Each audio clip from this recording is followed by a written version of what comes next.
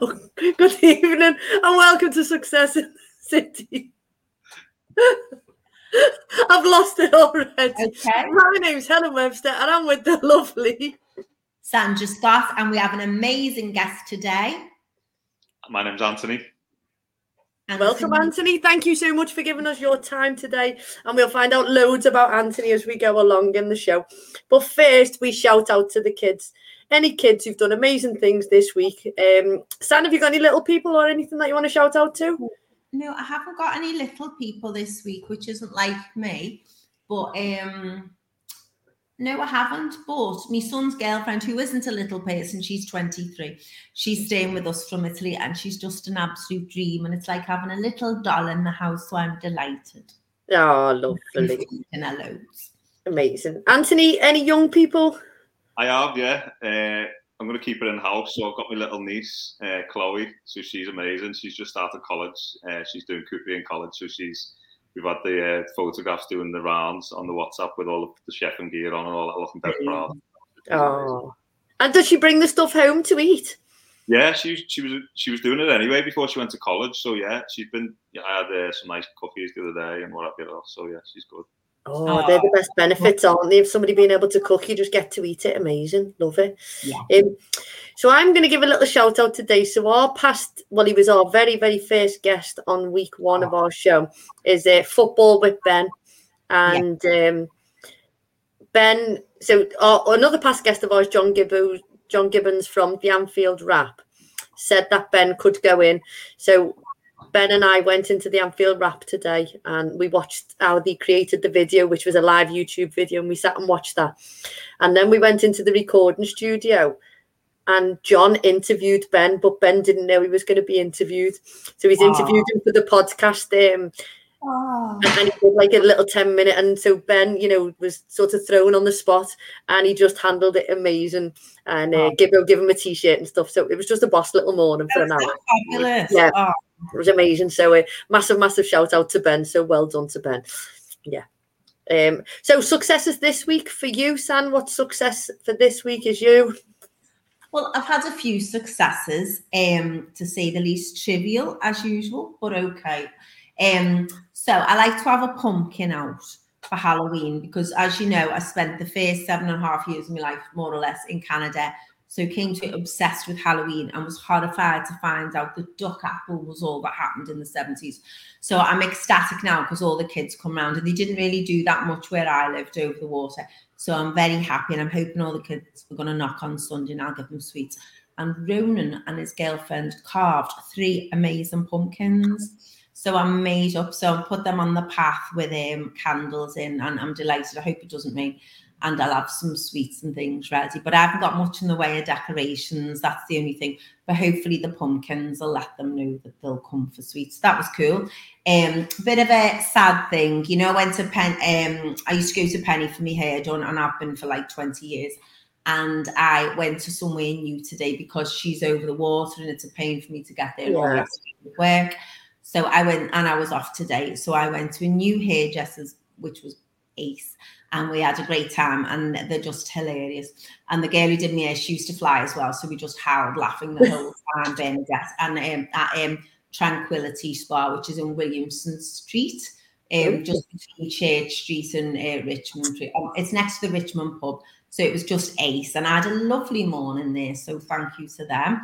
Because it's a big thing finding new hairdressers. So that was good.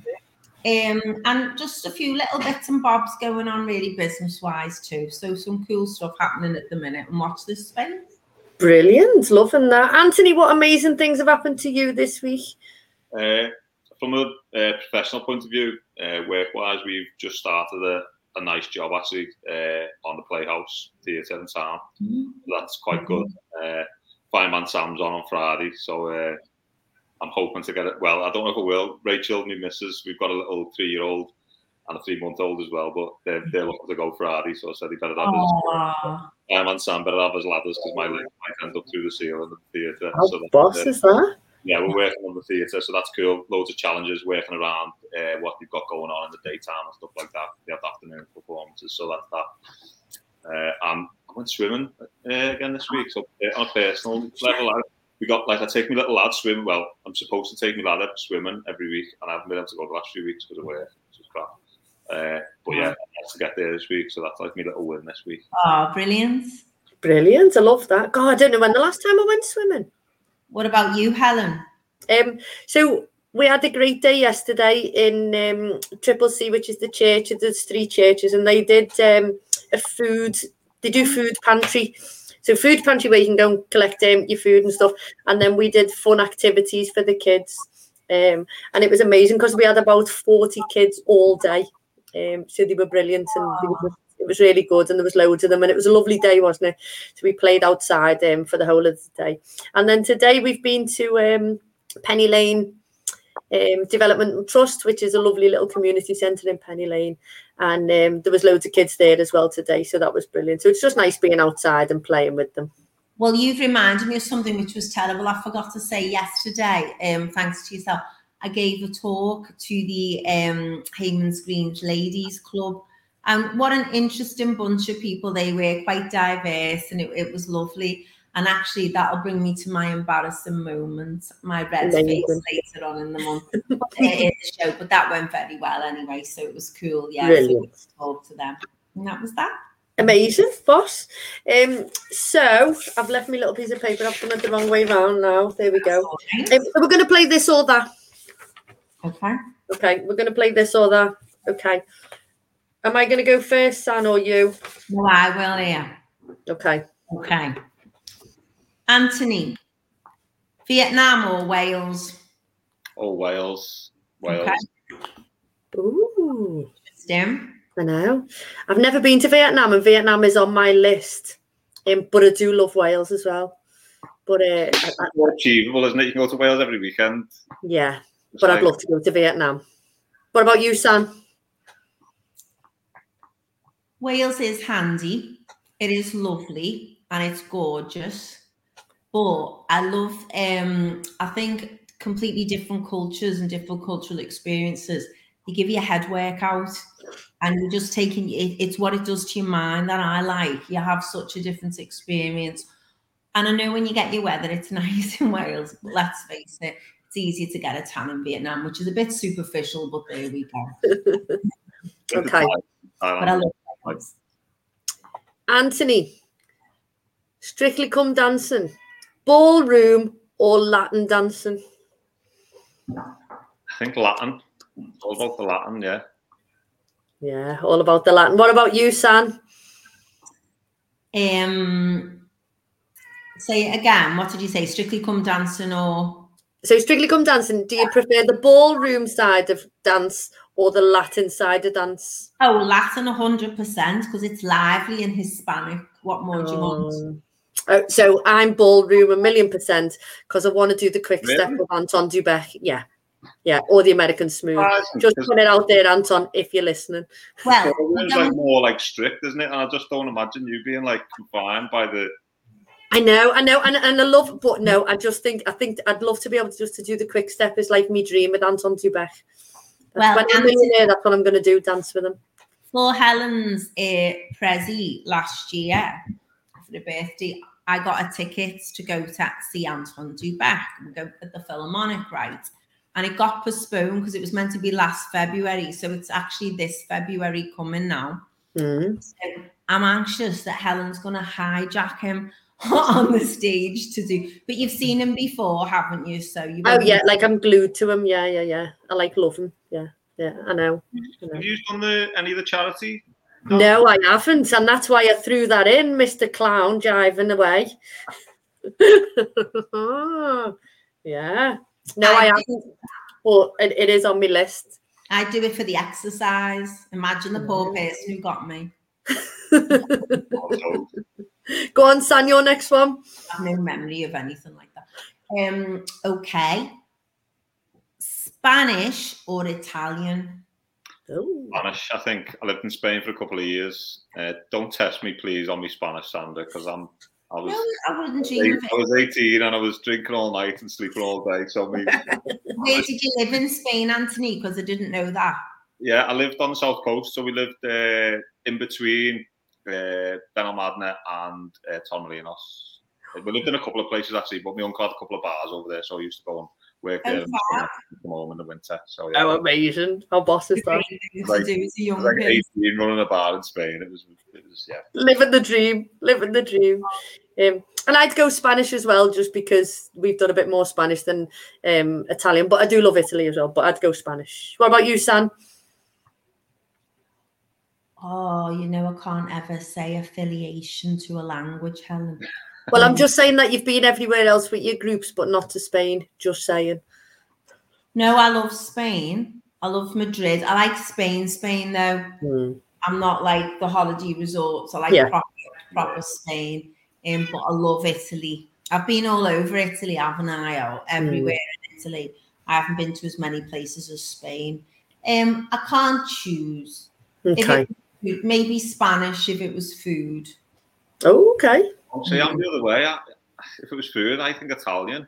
Well, do you know what I did? I actually didn't specify. I said Spanish or Italian. I'll see what comes back here.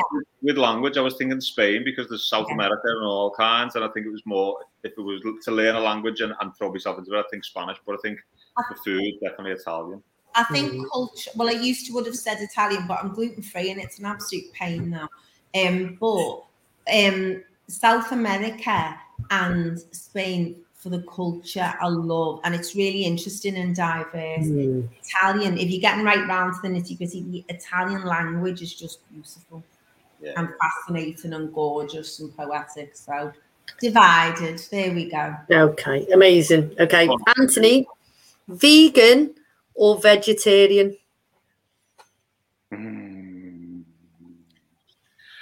See, I'm going to upset a few vegans now, considering I had a vegan venue. I think a plant-based diet, so that's kind of.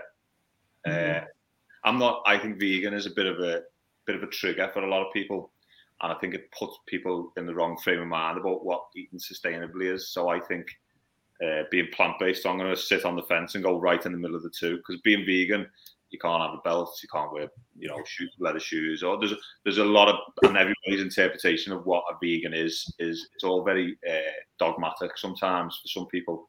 So I think plant-based is a nice way to say, just eat plants, mate. It's much better for the planet. Yeah. What about you, Sam? So I'd say vegan with leather shoes and a handbag, sorry. But that's more about, so I have, like, I wouldn't eat meat. I don't eat meat so much. I still eat fish, but I don't eat meat. And that is because about beef and the planet. But I did it for health reasons more so. And milk and things like that. So if I feel it in my joints the next morning. And when I don't have dairy and stuff, I just feel much better. And meat. So when I have a vegan diet all the time, I feel much, much better. I tried it in January just to see how it went, and it was just brilliant. And when I don't feel so healthy, I think, right, I need to jump back on that now. And I love it now. And once you get into it, you can make the nicest food and you feel better for eating it as well.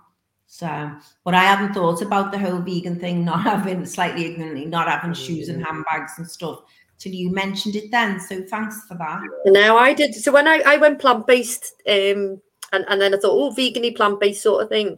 And then I did a course on vegan and vegan cooking. And so it was online. It was during lockdown. And I thought, I'll do that, and it was all about the food and stuff, which was brilliant.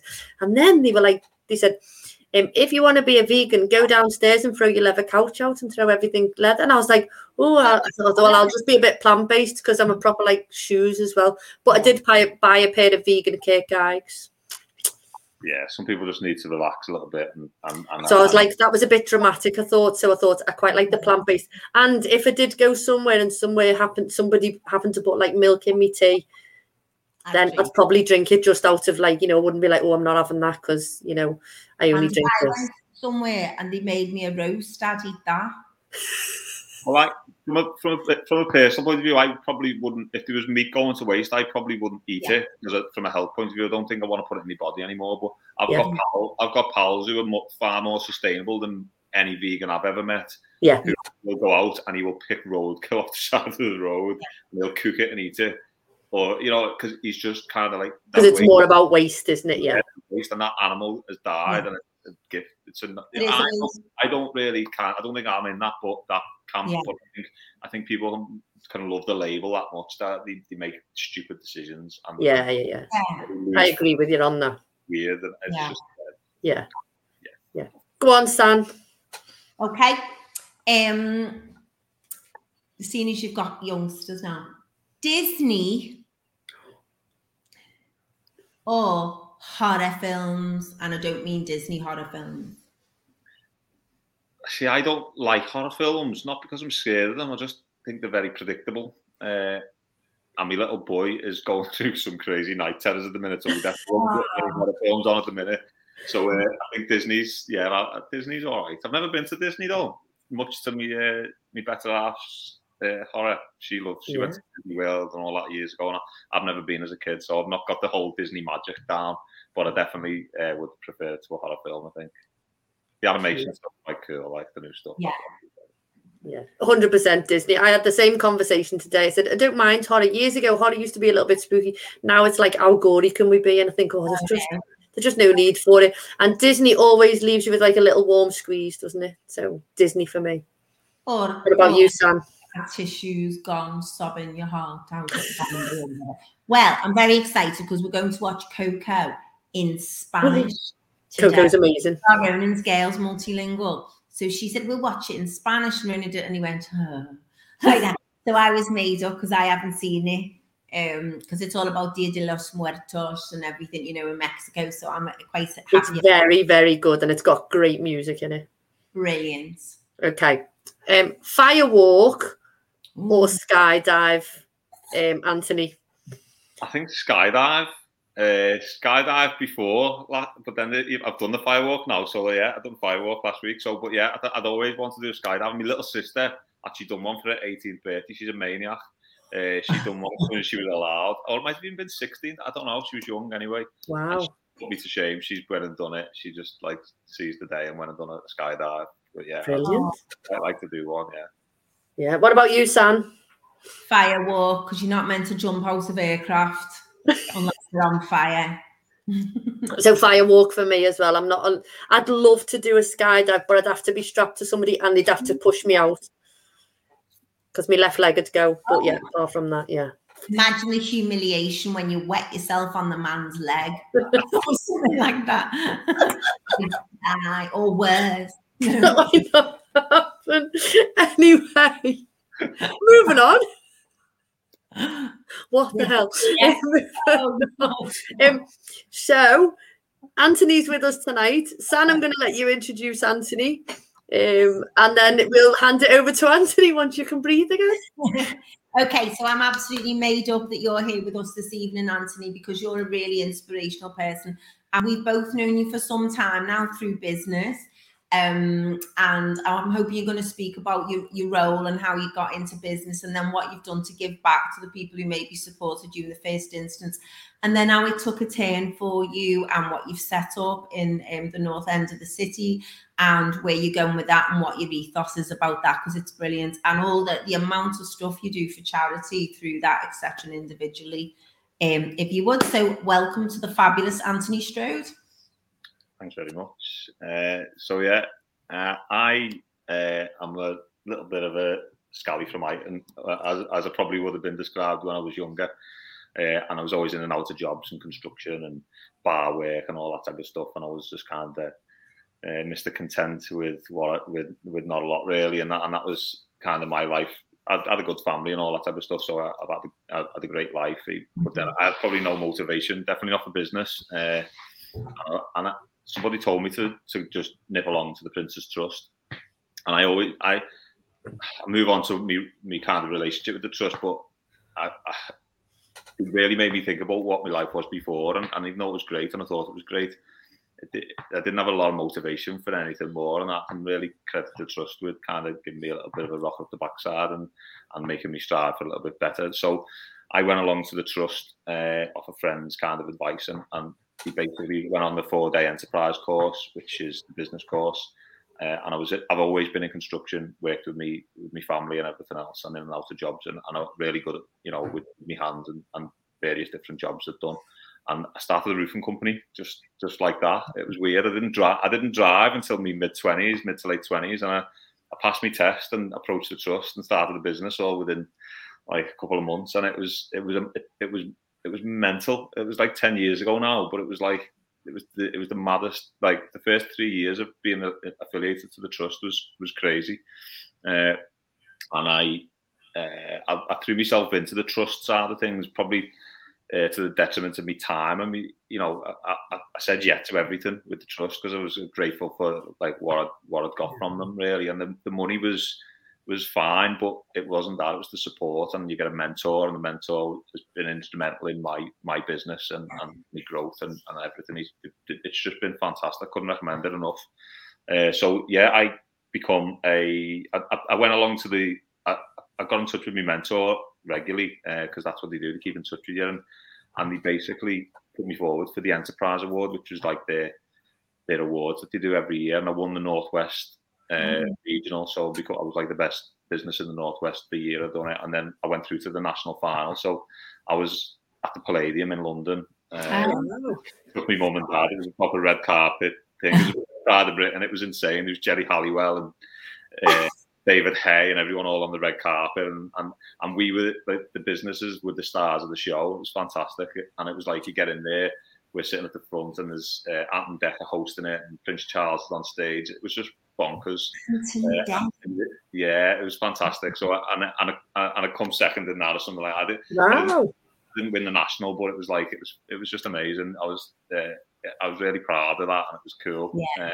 And for that time in my life, it was like I was on the crest of a massive wave, and where it was fantastic. The business was doing great, and then I become a young ambassador for the trust. So essentially, my job, because I talk behind like a donkey, my job become going to speak to business owners and people who potentially could have had deep pockets and supported the trust. So I'd go to dinner talks, award shows, things like that, or even just to like go and work the room at big events, and they have like a person walking around introducing me to all millionaires and whatever else, and I just have to tell them about my story, really, which was kind of what I'm telling you right now, and hopefully that makes them see the value in the trust and put their hand in their pocket. So yeah, it was cool. It was fantastic. Spoke at the House of Lords, Buckingham Palace garden party. The second time I bumped into, I seen Prince Charles at the garden party, and he like made a beeline for me. He was like, "I know you, don't I?" I was like, "Yes." Wow. It was just a wacky period in my life where it was like, yeah, I'll never forget it. But yeah, you kind of, when you're in it, you want to celebrate, yeah, and it's great, and you flavour of the month, and it's fantastic. But then there's a natural progression. There's new guys coming through. They deserve the spotlight as well. So you just move on into another role. Which was then like I went into a little bit of a mentor thing where I do the inspirational talks and try and just give a little back to the new businesses coming through. So yeah, the trust was fantastic. And are you still part of the trust now? I get a phone call every now and again to just see if I want to go and do a talk. I was meant to do the mentor role, and I did get a couple of kids through who unfortunately didn't. One of the big problems with the trust is they have kids come through who get the money and run, which is a bit silly, really, and they don't see the value in sticking around and talking to the mentor.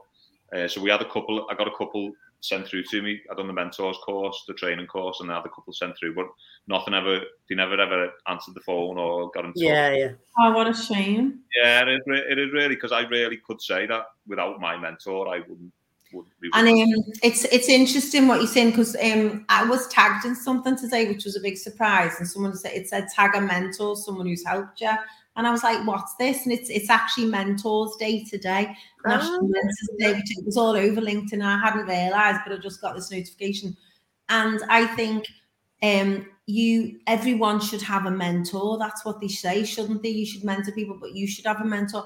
And it's about helping people on the way. And I think, I'm always saying this on here, the business community here in Merseyside, we all help each other massively.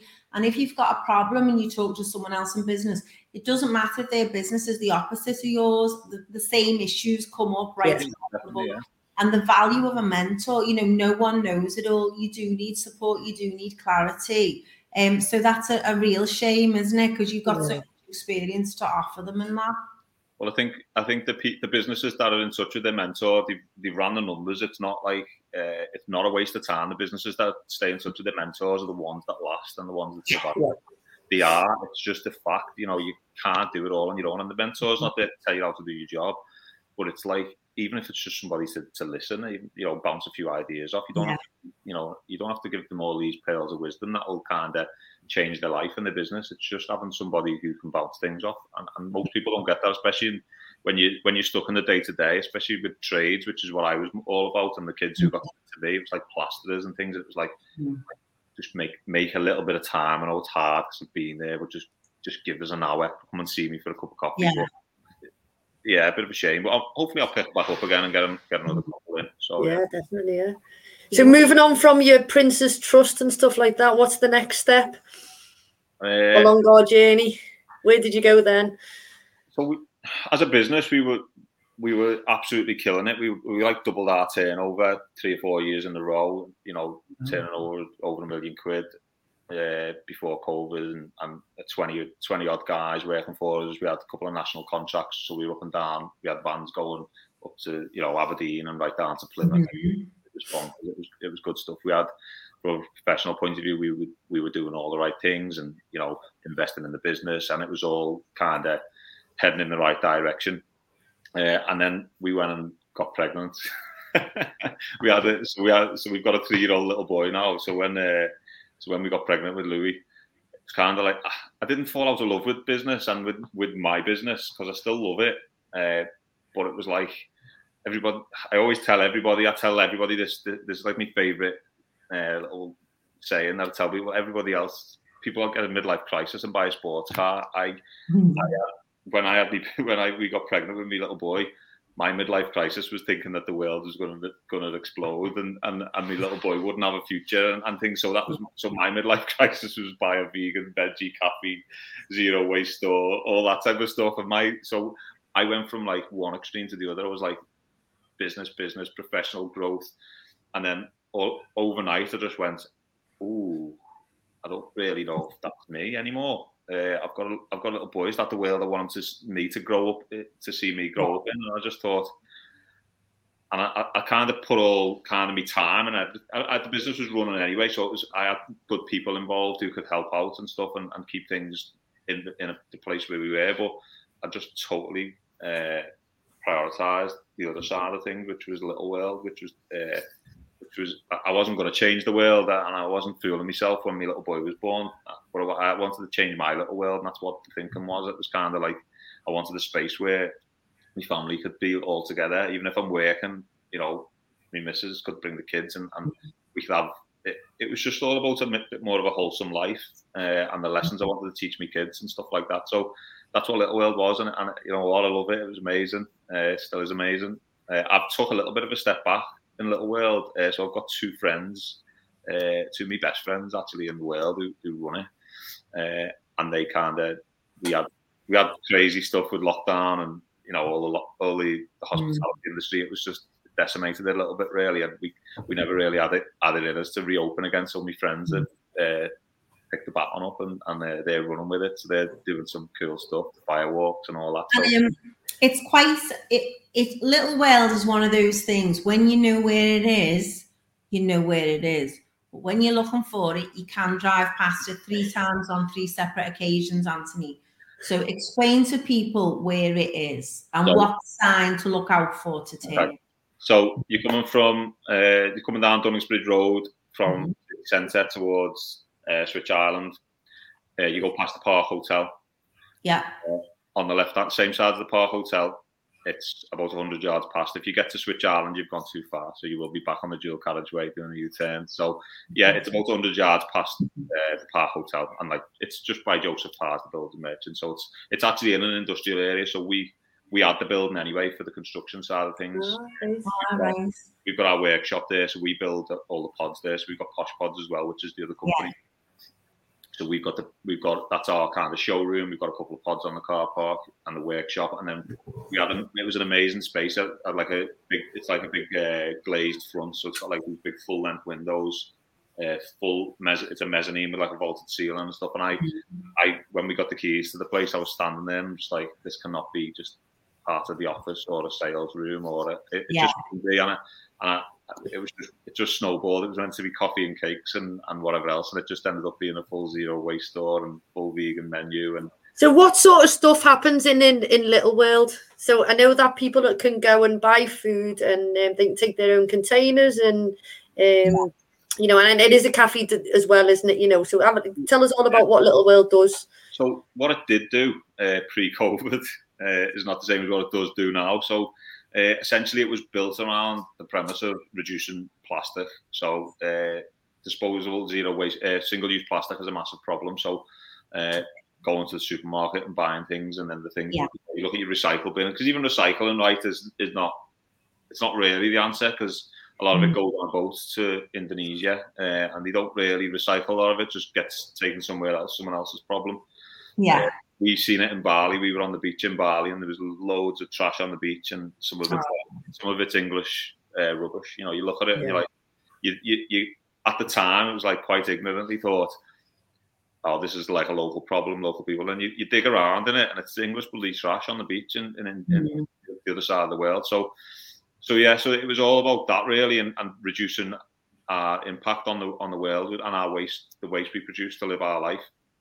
So it was all, so basically people brought containers. We had bulk containers on the wall with rice, pasta, oats, spices, everything, or mainly dry foods. And people could bring their own containers, weigh the container, fill it up, and then bring it back, and it deducts the weight of the container. So you're only paying for what you put on the pot. So it's fantastic. There's loads of them about, but COVID has made it a bit of a minefield, really, touching machines, contamination. So we've kind of had to shelve it, which is a bit of a shame. So the first lockdown, when that come, we transformed everything into like a delivery service, and we were doing like over 100 deliveries a week. We were getting food out to people. People couldn't get to supermarkets, and we were getting all other independents involved. We had people baking bread and bagels and cakes, and we were like a hub for other businesses. So people were bringing all the products to us, and we had a platform where we were like basically had a full zero waste delivery service. We were cooking meals and freezing them and everything else.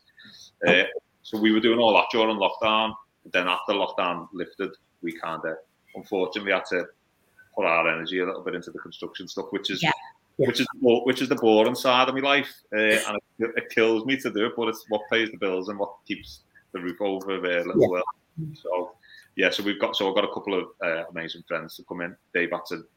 They've changed things slightly. They're doing more events. They're open Thursday to Sunday at the moment. Hopefully within the next 2 weeks they'll be open 7 days again. But it's all similar stuff. So brunch, breakfast options, and but they're doing some cool stuff events wise. They do music night every Friday. They do the car boot boogie, which is like a DJ on the car park, and like 10, 15 independent vendors all on the car park. So it's like a car boot sale, but nobody's old golf clubs are getting sold, and nobody's old jumpers with holes in. It's not that. It's like a car boot sale, but with cool handmade stuff from local independents. That's a bit cool. Everybody's got their boots open and their little gazebo up, but it's all like amazing products. Nice things. And then there's a DJ playing boss tunes, and then you can have a beer. It's a licensed venue, so you can have a beer or a cocktail. Or so it's just something a little bit different, especially in Bootle where we are. There's no cool stuff there. It's like down. So and we've got parking. It's just a posh place to have a cool event.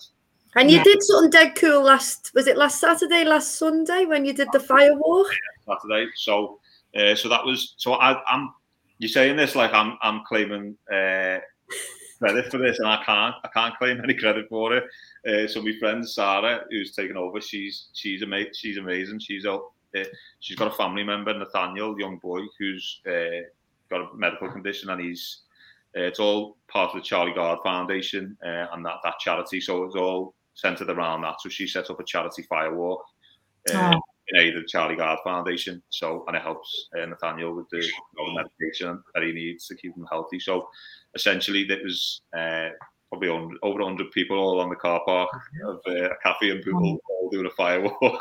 And same again, there was a DJ on and everyone's having a beer. It was brilliant, yeah. And you raised loads of money for that, didn't you? Yeah, they haven't even they haven't even got the figures yet, but they're still counting it. Basically, the money's still coming in, but it'll be thousands. Like it really was thousands of pounds. Like, which is brilliant. Yeah, it was. Defo, yeah. So we've got the cafe and we've got the roofing and stuff like that, and you've got your little people. So what's happening next? What's the next stage? Yeah, so the baby number 2 brought on life change number 2. So not as simple as that, but I've been over the last, my kind of way I've wanted to live my life's been over the last 3 years since I had my little boy, has been slowly moving in the same direction. It's all been about and when you talk about success in the city and what is success for me, and I just think earning good money and building a big business and a brand and something that doesn't make me proud anymore. I like it, and I'm proud of my achievements that I've done in the past, but the person who I am now, that doesn't really give me any fulfillment, those things anymore. So we're in the process of basically moving to a massive piece of land in Scotland and selling some of the shares in the business and working from up there. And essentially, it's like a couple of decommissioned reservoirs in Scotland, and it's got a cottage and everything else. So so we're basically off and leaving you. But I'm still going to be a shareholder in the business. Get him off the show, Helen. No, that's a massive success. So you're going like proper self-sustained and yeah. Hopefully, yeah. So are you going to have a goat? I'm definitely having a goat. I want to scream and goat. If it doesn't scream, I'm going to take it back and get another one. I want to scream and goat, or a goat that does parkour. I sit and watch goat videos all the time. I love goats. So yeah, we're getting goats definitely.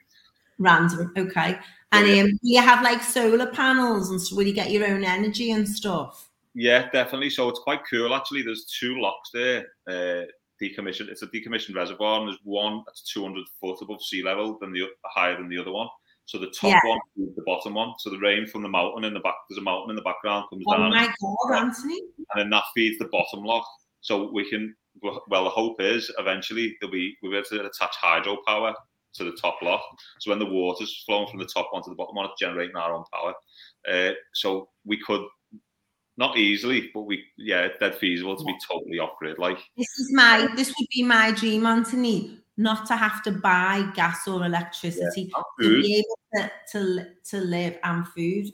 So Terry May's listening in, and Terry May says is right, and so nice one to Terry May. So now Terry knows. So who's going to move to this place? So me and Rachel and the 2 kids are going up, and my mum and dad are actually moving to Scotland with us. Probably going to stay with us for a while, and then maybe they're looking at a piece of land themselves to build something on. So, yeah. What parts of Scotland, Anthony? It's only 3 hours away. It's just south of Glasgow and Edinburgh. It's a place called Biggar. Oh yeah.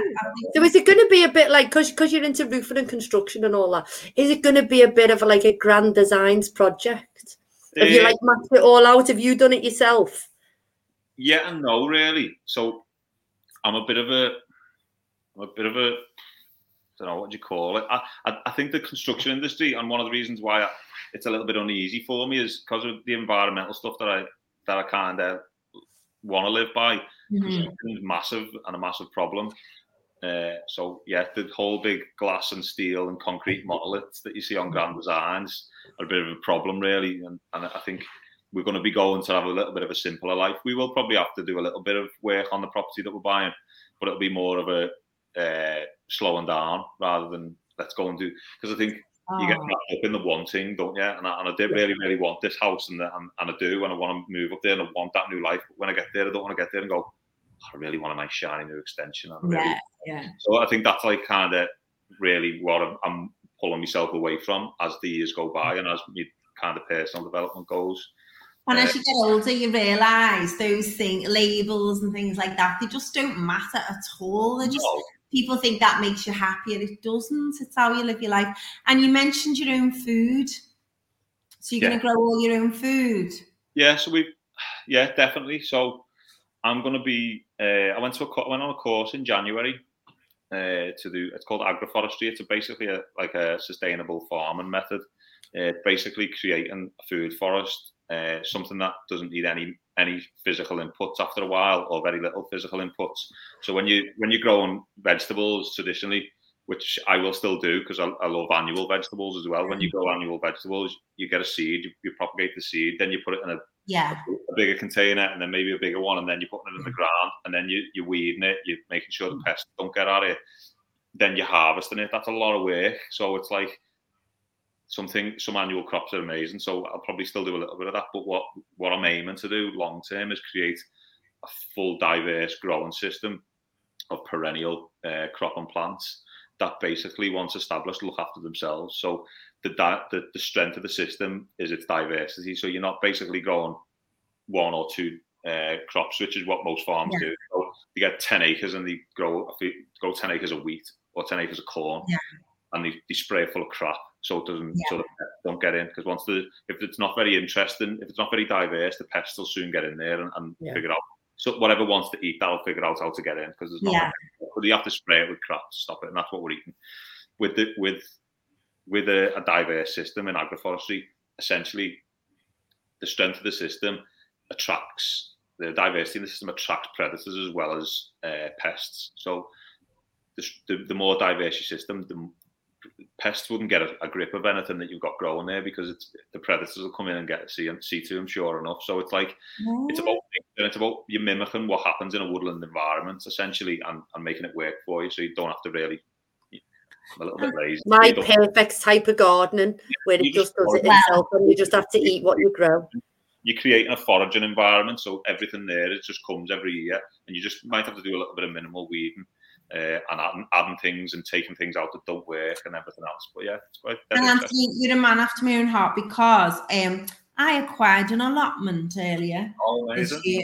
I was going to say, pity you didn't know about that, Sam, before you got the allotment. Yeah, I don't have no, they wouldn't have had it. It had to be perfect. It was like something from a manicured garden who come round with the clipboards. Saint Bev Hogan, as I call it, she's doing it every day now. She's amazing.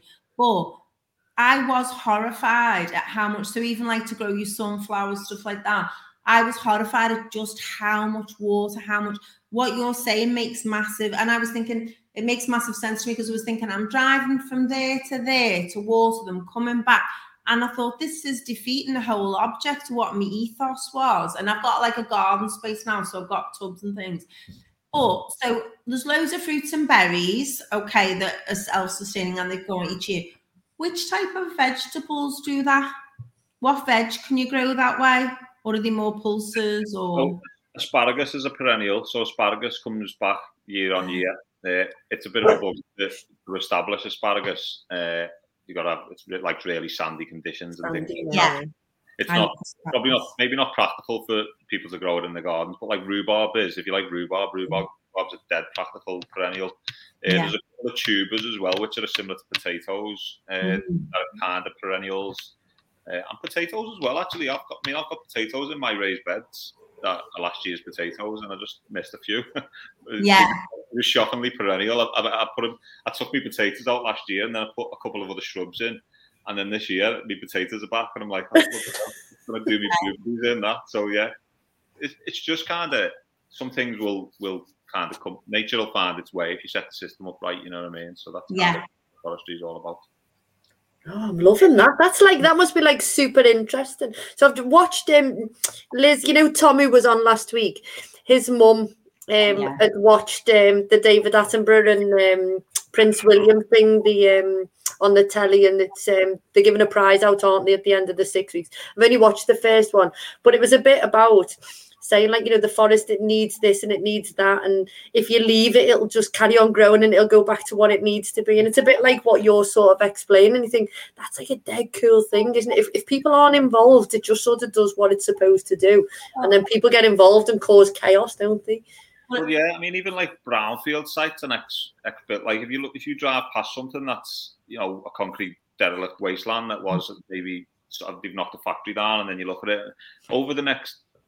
So actually, that seamlessly onto my next subject, which I'll talk about in a minute. Nature will basically turn that round in its own way. So it'll take time, but it will. And some of the things that you look and go, bloody hell, look at that load of weeds. But then weeds are doing a job. They're breaking up the subsoil and everything there.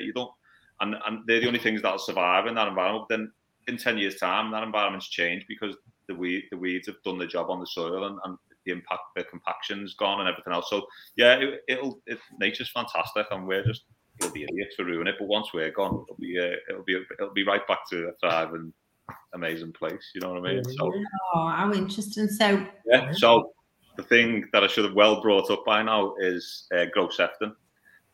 So off the back of Little World, we've got around the back of where Little World is. There's 6 acres of forgotten about land essentially, and it's owned by Sefton Council. It took us a while to get to the bottom of who owned it and how we were going to get our hands on it, but it looks like we are. So we've set up Grow Sefton. You'll find us on Facebook.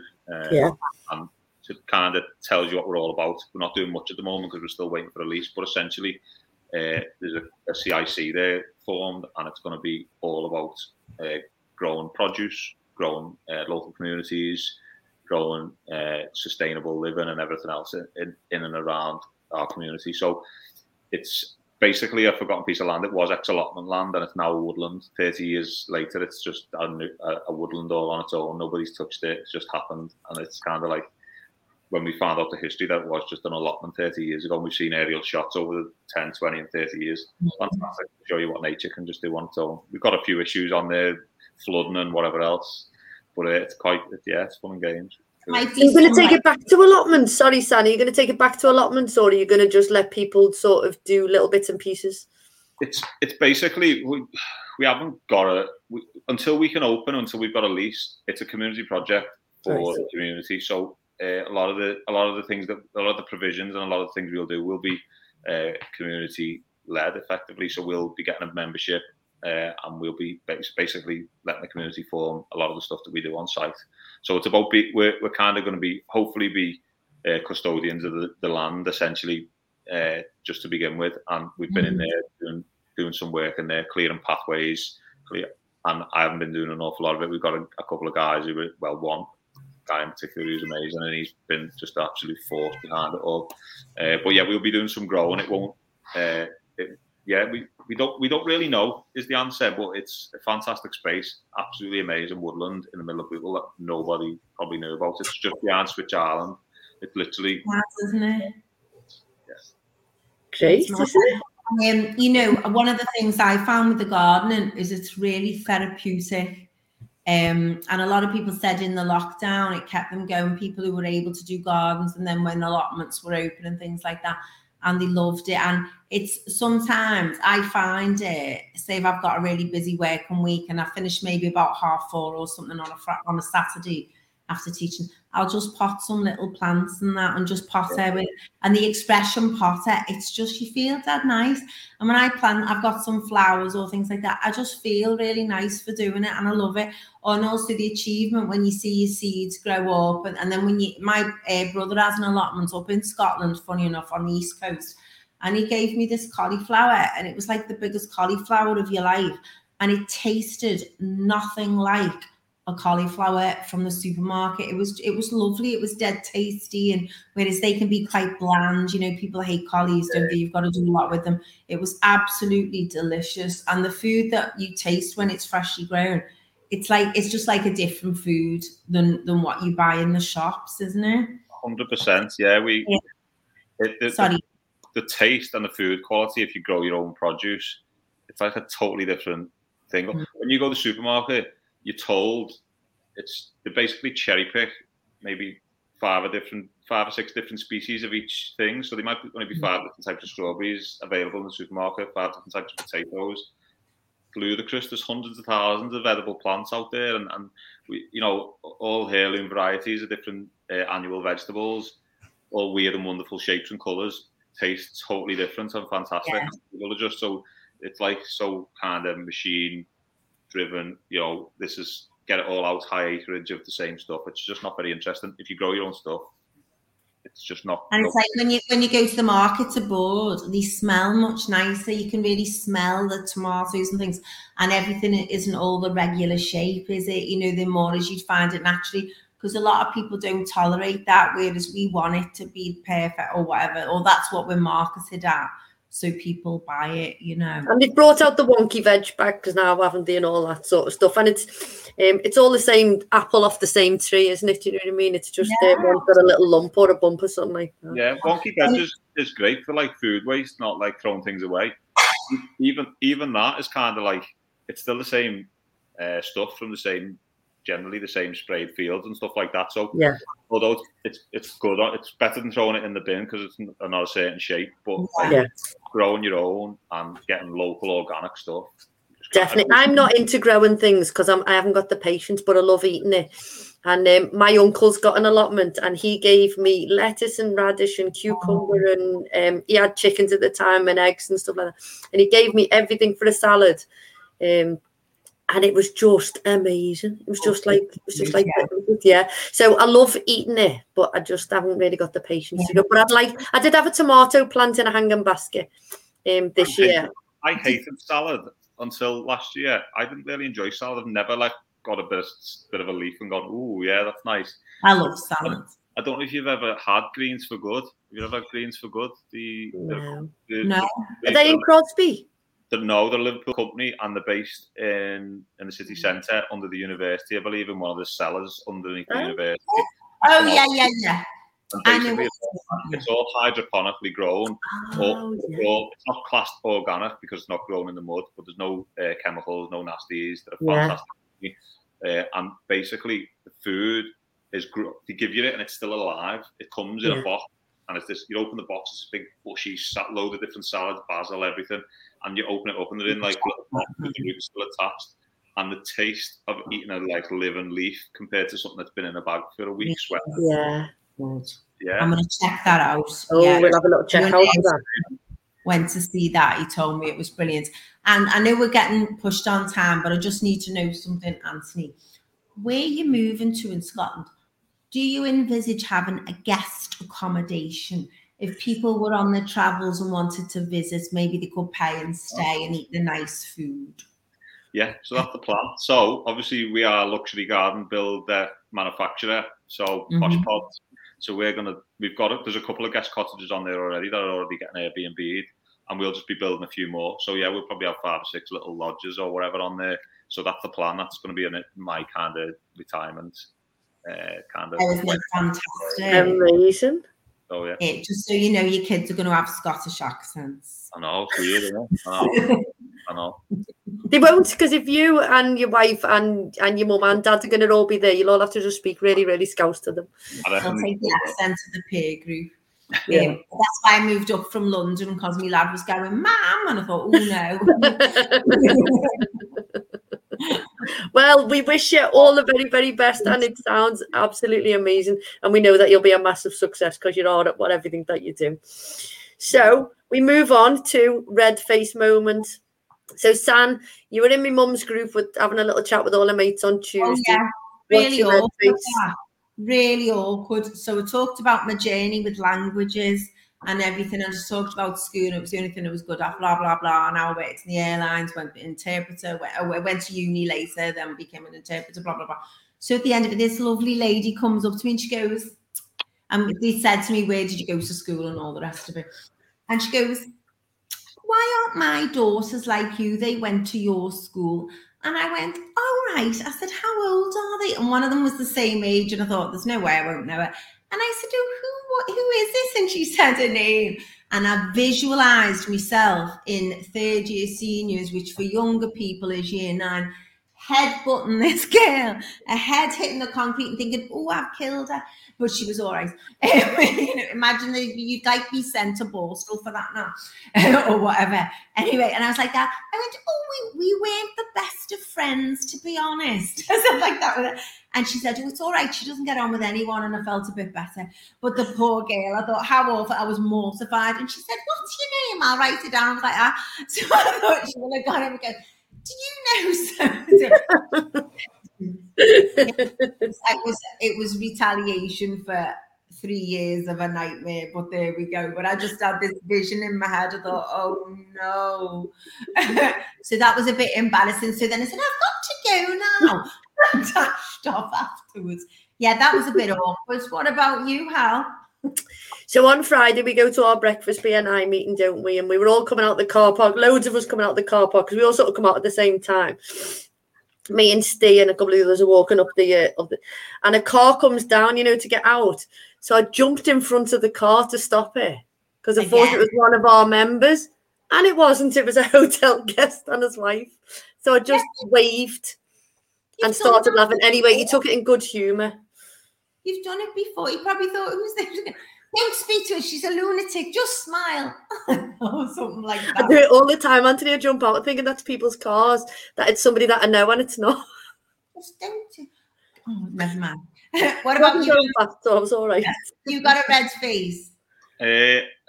Not recently, no. I've got a really high threshold for getting embarrassed. I don't really care about that type of stuff, really. But probably, maybe back when I was younger, probably a few. When I went to Buckingham Palace for the garden party thing, I got pooed on by a seagull on the way to the train station. Good luck. Yeah, I got pooed on. It got me head. I had a 3-piece suit on, brand new 3-piece suit. Yeah. The jacket, the waistcoat, the tie, the trousers, every bit of it. It just went right. And I'm like, I ran into Nero, and I'm like, mate, I'm going to Buckingham Palace garden party. Can you sort me out? So he he sorted me out, got me some water and all that. But then I went, and it was good luck. So I went, and I'm standing there, and there must have been 1,000 people on the lawn and there's like a guard of honour with the guys, beefeater guys, and all that, and they were pulling people out from this down the side of where the beefeaters were, the people were. There was like thousands of people there, and they were pulling odd people out. And then when Prince Charles was walking from the house to like the gazebo at the bottom of the garden, he was they'd stop and speak to everyone along the way, and they pulled me out. No, they didn't pull me out. Sorry, that's a lie.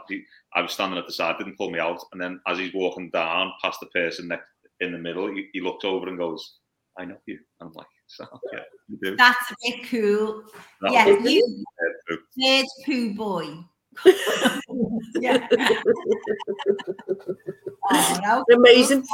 So quickly, Ant, we want a positive challenge. So something that some people can do that's a positive challenge this week or onwards. Yeah. So touched on it before. Growing stuff, growing anything, growing flowers, growing veg, growing herbs. One of the most important things. If you haven't read the book as well, Russell Brand's Revolution talks about ways that society and everything can be changed and challenged. And one of the top 3 things is in every single study that's done, one of the things that can have the most impact on the world is people growing their own fruit and veg. So the revolution doesn't start in the streets, burning cars and bins and all that nonsense. It starts in your garden. So get growing. I love that. On Audible right now. Russell Brand. I love people recommending books. It's brilliant. So we're going to do our closing quote. Okay, so a mantra that you live by, but I know that you've had a few, so you've got 2 minutes to tell us a few, and then leave us with your last one that you live by now. I've done all the work hard, work smart, and all that, and the be kind and everything else. And when you're doing it, you try it, and it works to a certain extent. But your life changes, doesn't it? And you move. So. At the moment, I'm trying to build a life for our family and be a little bit selfish, which is something that I haven't done for a long time. I haven't done that. So, yeah, so that's what we're doing. We're not, I wouldn't know if the mantra, but we're being selfish, which is a weird thing to say, but it's all about... Anthony, you're not being selfish, actually, at all. Yeah. Because you're doing quite the opposite. You're thinking of the future of the planet. And you're thinking of the next generations. And okay, you might have pulled your circle into your family, but if everyone took that attitude, it is the most unselfish way of living, because the planet will be sustainable, wouldn't it? Definitely, yeah. Amazing. So I want to say a massive, massive thank you to you, Anthony, for giving your time up. And we wish you massive, massive successes in everything that you do. And we'll still see you around and about, which is cool. San, amazing as ever. And so next week, who's on next week, San? So we've got Jill Wilson, which I wrongly said was this week because I thought you were next week, Anthony. We've got Gillian Wilson on. next week talking about Bradbury Field. But also we should say thanks to Rachel because she's had to grapple with a 3-year-old and a 3-month-year-old. So Anthony could be on the show. Yeah. So massive thanks to Rachel as well. Yeah. And we'll see everybody next week. Yeah. She walked in. She's come in. Quick, come and say hello. Hey, Rachel, because Helen wants to see the match. Say well done, Ray. Well, thanks to everybody, and we'll see you all next week. Thanks, Ant. Great. See you soon.